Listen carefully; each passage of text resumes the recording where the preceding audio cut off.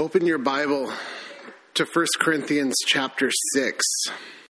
1 Corinthians chapter 6. Christian, you do not belong to you. You are not free to live however you want. You are not free to live for yourself.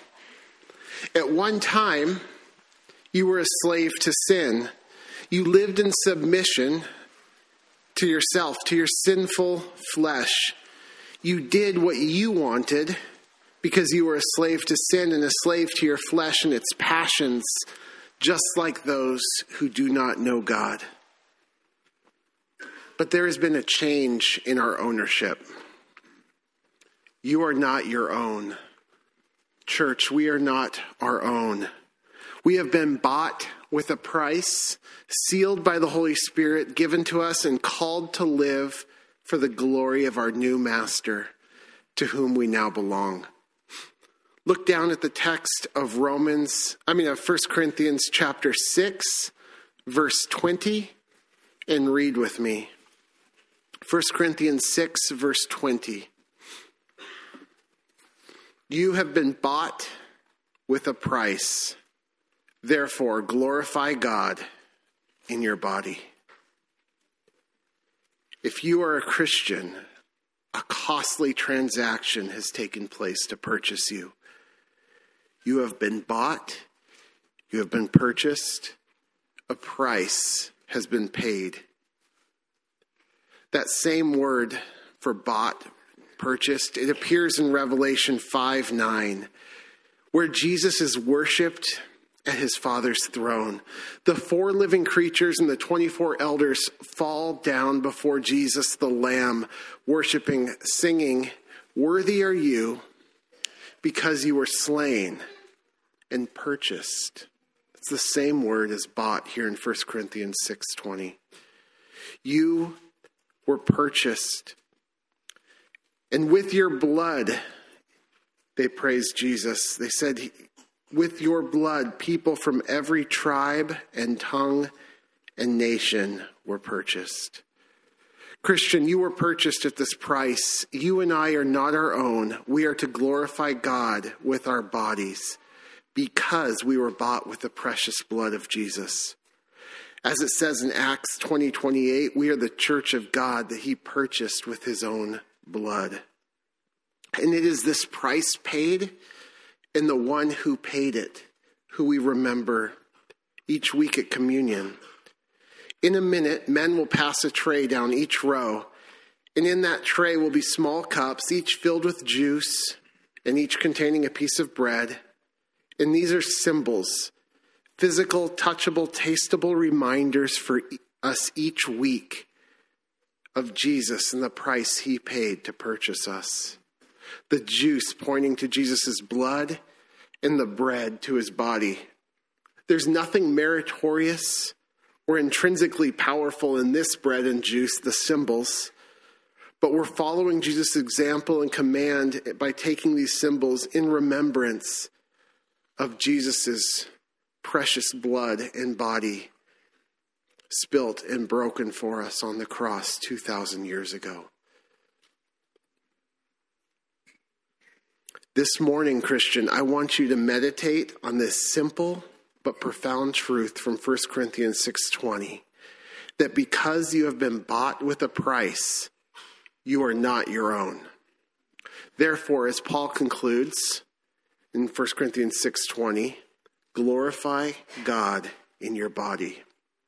So when the bread and juice come, if you're a Christian, take it from the tray and declare as you do that the blood to which this points was the price at which you were bought. Declare as the bread and juice come that you are not your own. And declare that your body exists to glorify the one who gave it for you, who gave his for you, and resolve to live a life consistent with that declaration. It is appropriate to pause before you take the bread and juice and to evaluate our lives. Do our lives clearly show devoted, solitary allegiance to the one who bought us. Where we are glorifying God in our lives, that's his power working through us. That's evidence of his grace for which he gets the glory. But until we are glorified, no doubt this time of reflection and evaluation that you ought to go through each time you take communion, really every time that you sit before God, when you read his word, when you go to small group, but especially now as you prepare to take the bread and juice, you ought to evaluate your life. And there's no doubt that until we're glorified, this time will reveal sin. All sins are out of step with the life that we are called to live in honor of our new owner and the price that he paid for us. But believer, don't hesitate to search for sin in this time. Just because it's out of step with, inconsistent with, doesn't mean that you ought not to look for it. Rather, sin cannot undo what God has done in the gospel. And when you take the bread and juice, you declare, I am a sinner in need of grace. Sin can't undo that. And the life that God purchased and called you to until he comes will be one of confession and repentance, even as you seek to glorify him in obedience. So remember, if you confess your sins, he is faithful and just to forgive us our sins and cleanse us from all unrighteousness. Nothing can be added to this purchase price he paid.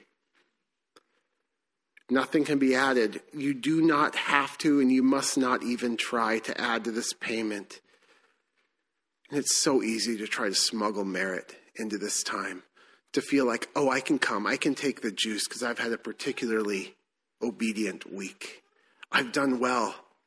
I'm not aware of my sin, therefore I feel worthy to take the bread and juice. Or maybe I should hesitate. Maybe I should just let it pass this week. I've lived a week of sin. I haven't been glorifying God with my body. Brothers, sisters, this is a chance to declare eternal life, your new life with Christ, your identity as a Christian, as a son of God, your identity as a slave of God is not that because you have earned it, because you have obeyed, but rather because you have been bought with a price. So in weakness and brokenness, where there's sin, run back to your Savior, and by his power and grace, turn from your sins and glorify him in obedience. There's nothing you can do to make yourself worthy to come to God. When Jesus paid this price, what did he declare? What were his words? It's finished.